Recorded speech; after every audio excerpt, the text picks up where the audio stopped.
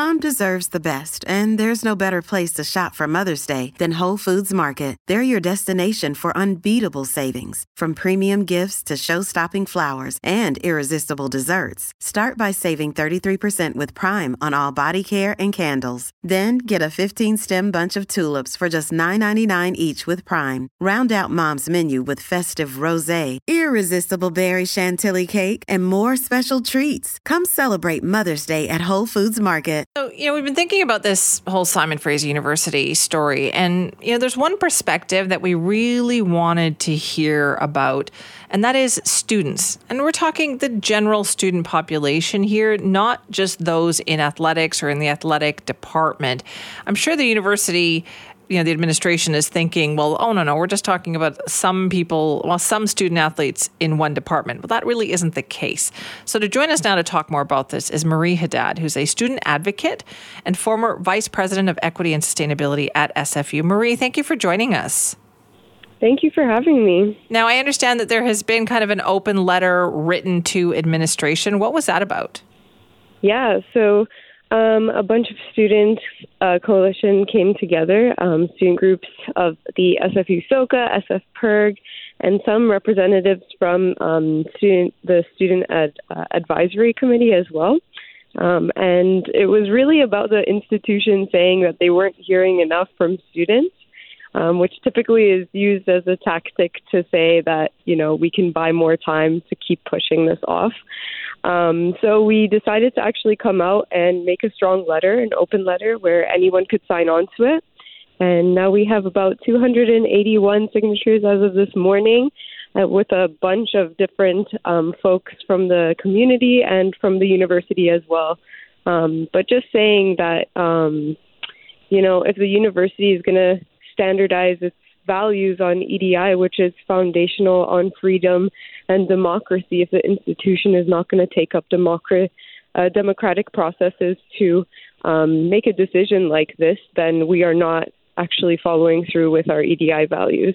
Yeah, and why is that? So how do you connect those two things, this football program and EDI values? Yeah, definitely. I think the biggest thing is that the majority of the football as of now is part of the Black, Indigenous, or people of color communities. And I think it's so essential to understand how, there's not a one-size-fits-all in the experiences of such a decision like this.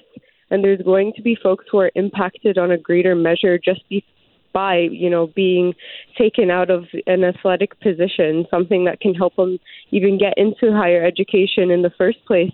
And something that can help them actually do better for their communities as well, and to actually bring more advocacy for their communities too.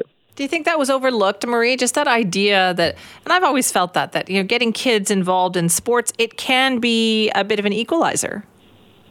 Yeah, of course. I think it was completely overlooked because we know this. I'm sure there's so many reports that discuss how essential a sporting program is to bring in students. It's called an equitable process and inclusion into higher education.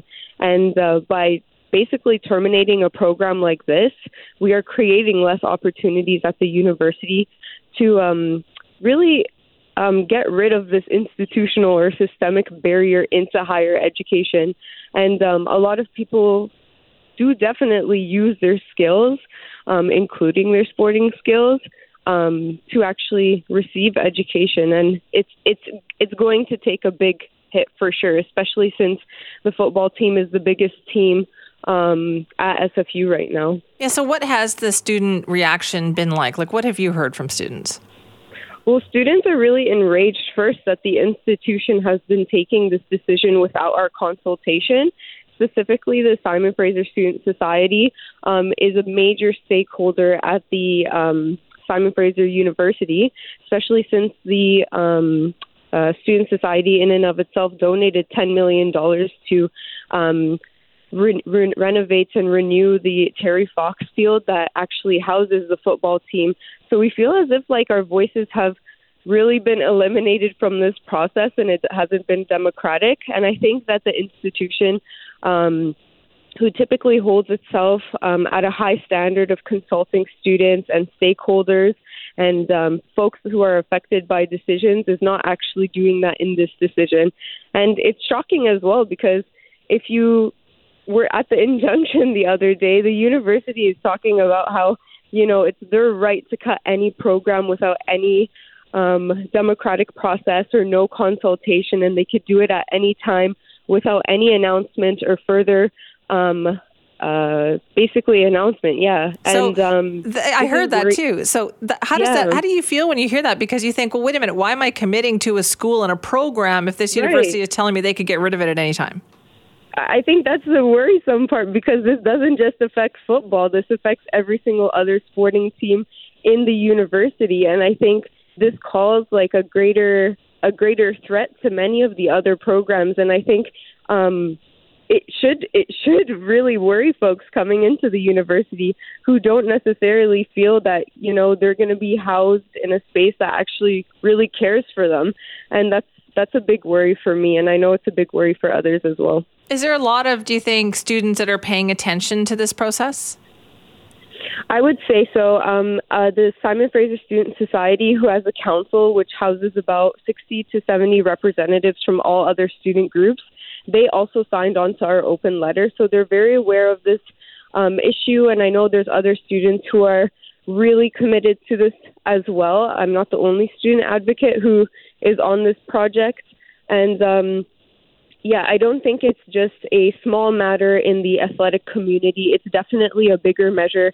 I know that there are folks who are coming out who don't even play sport and who don't even really know much about sport either, who are coming out and educating themselves and understanding how this is a very, very big threat to not only the students, but sporting at SFU in general. All right. Well, Marie, thank you so much for talking to us about it this morning. Yeah, of course. I appreciate that. I appreciate your work on this one. That's Marie Haddad, who's a student advocate and former vice president of equity and sustainability at SFU. We wanted to get an idea of just beyond athletics, beyond the football program, what about the rest of the population at SFU? How do they feel about this? And that was a very good indicator of, students are paying attention. Now, here's the irony with this. And I of course, I think about my personal connection here. I went to Simon Fraser University. I chose that school when I graduated from high school back in 1989, a long time ago. And I'll never forget telling my mom that that's where I was going to go. And she was disappointed that I wasn't going to go to UBC, which had been her alma mater. She graduated from UBC and she really wanted me to go there. And I was choosing to go to SFU. And so she said to me, yeah, but that's the hippie university. That's what my mom said to me. And she said it because when she was going to university, that was when Simon Fraser University started in the late 1960s.